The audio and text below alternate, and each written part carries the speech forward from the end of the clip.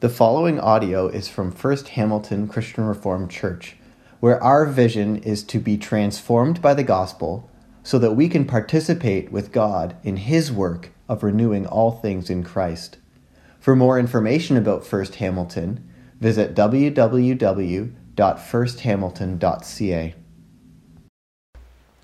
Today, I'd like to lead us through just a short meditation on the psalm for this Sunday. This psalm caught my eye as I was looking ahead at the lectionary readings for this Sunday because of the year we've had. You know, this is the last Sunday in 2020. And as we look back on this year, it's pretty clear that it's been unlike most in our recent history. It's been a difficult year, to say the least. For many of us, it's been a roller coaster of emotions and experiences. You know, many of us have experienced grief and loss, challenge and loneliness, fear and sickness, joy and sorrow. Some of us have experienced it more than others, of course. And as we look to the psalm for this Sunday, it hits us in a strange way because it's all about praise. It's all about praise. And some of us may not feel like we're in a place to be all about praise at the moment. So what do we make of a psalm like this at a time like this? You know, I'm constantly reminded of words that Pastor Ken reminds us. He says when we submit ourselves to the lectionary that it's the text that finds us. If this text has found us, what does that mean for us? You see, praise in the biblical language means verbally acknowledging God's worth in our lives, giving Him glory and honor for who He is. And let's be honest, we struggle to get praise here and now, don't we? But what this psalm is telling us is that it is possible.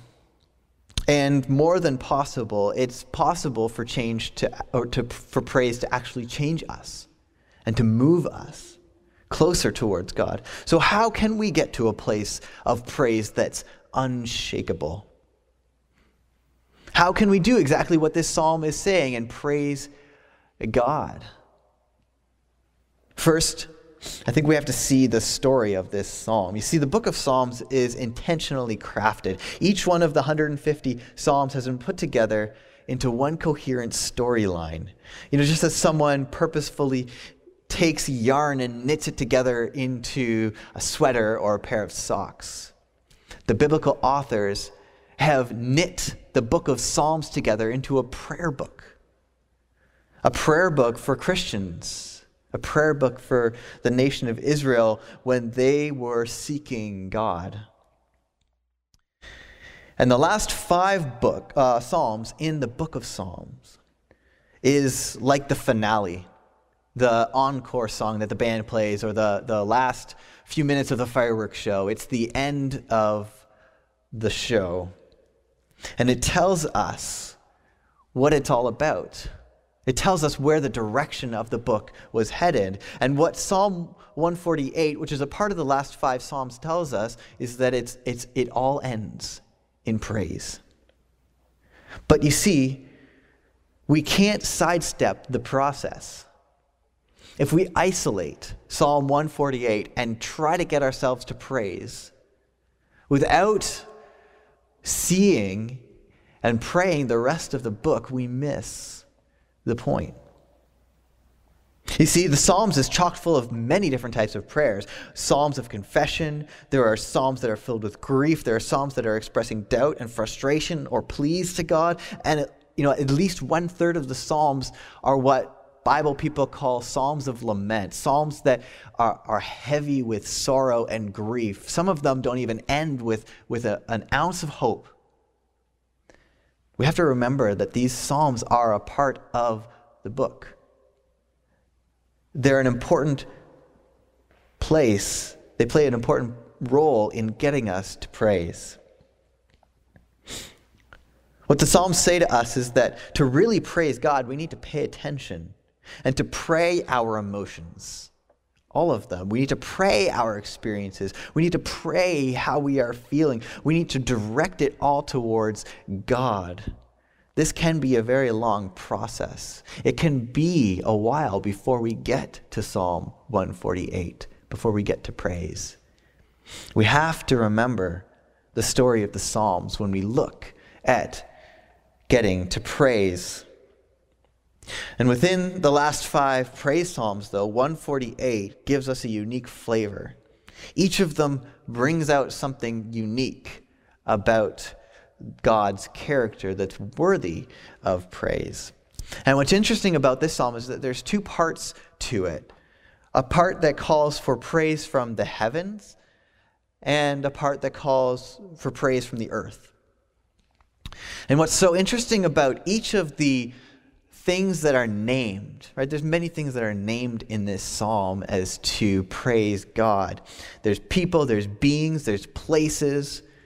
And whether it's angels, the sun, the moon, the stars, the great sea creatures of the ocean depths, the psalmist is putting all of these things in this psalm intentionally to name and to call out places of rival praise.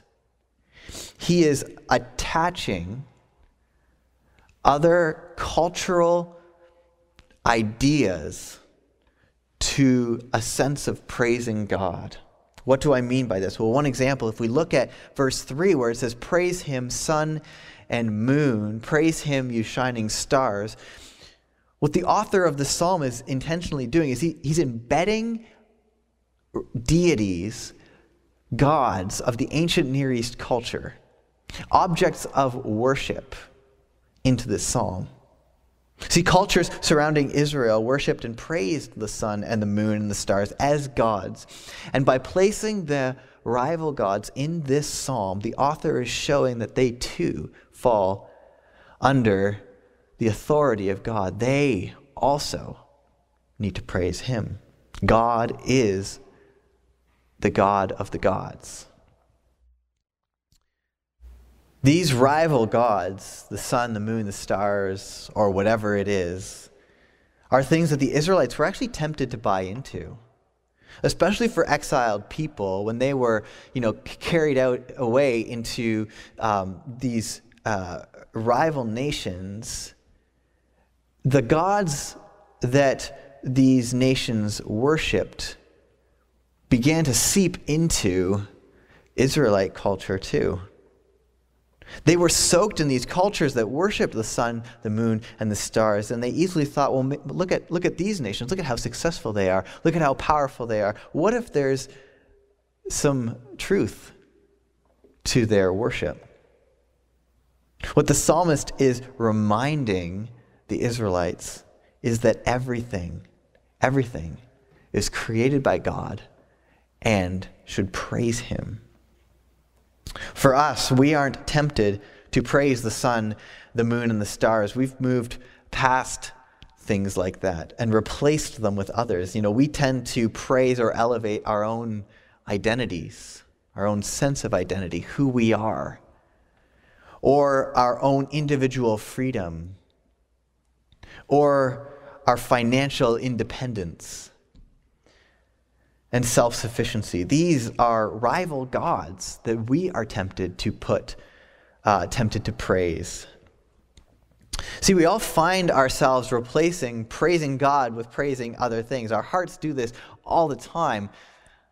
Our hearts are idol factories. And so, while these things may provide us promise, safety, security, independence, power, as we've experienced this year, financial independence or our own happiness are actually extremely fragile and are subject to forces that are outside of our ability to control. What I think this psalm is saying is that the more real God is to us and how powerful he is over all things, the more frequently we'll get to praising him. 1 John 3:1 reminds us that when we see God, when we experience God, when we experience his love for us and his power, we become more like him. And I think this is the power of Psalm 148. It is a psalm that travels from very broad to very specific, from invisible to visible, right? It starts in the heavens, it makes its way down to earth, and eventually into individuals. And what begins by talking about the heavens ends by talking about the Savior. See, how could the Israelites get to praise when this psalm was written, when they were in exile, when they were praying this psalm? Well, they looked to the promise. You see that at the end in verse 14, when it talks about the horn that God will raise up. They looked to that promise, the hope of the Messiah, the horn of salvation, the one who would deliver them. How do we get to praise? How do we get to praise more often? We look to the fulfilled promise. We look to the one who was born as the horn of our salvation, Jesus Christ. You see, after John the Baptist was born and Zechariah's tongue functioned properly again, he prophesied that God had raised up a horn of salvation for his people. And that person is Jesus. In Jesus' life, death, and resurrection, he shows us ultimately that this psalm is right. Because of what Christ did for us when he was born as a baby and eventually when he went to the cross to take on the sin and the brokenness of this world, to die and then be raised to life again. He shows us that it all will end in praise. He has defeated death. The victory has been won. Everything else that we look to, that we praise, will eventually let us down and empty us. But if we look to Jesus, if we trust him with our lives, we can see that in his life, death, and resurrection, it's finished. The rescue mission has been complete, and it ends in praise. Let's pray. Father, thank you for this psalm, the book of Psalms, that provides us language to process our emotions, to process our experiences, and then redirect them towards you. And Father, help us to see that everything in this world, no matter what we experience on a day-to-day basis, will end in praise because you have come and you have saved us. Father, may this sink deep into our hearts as we've experienced a year unlike many other years, that everything will end in praise. Thank you, Jesus. Amen.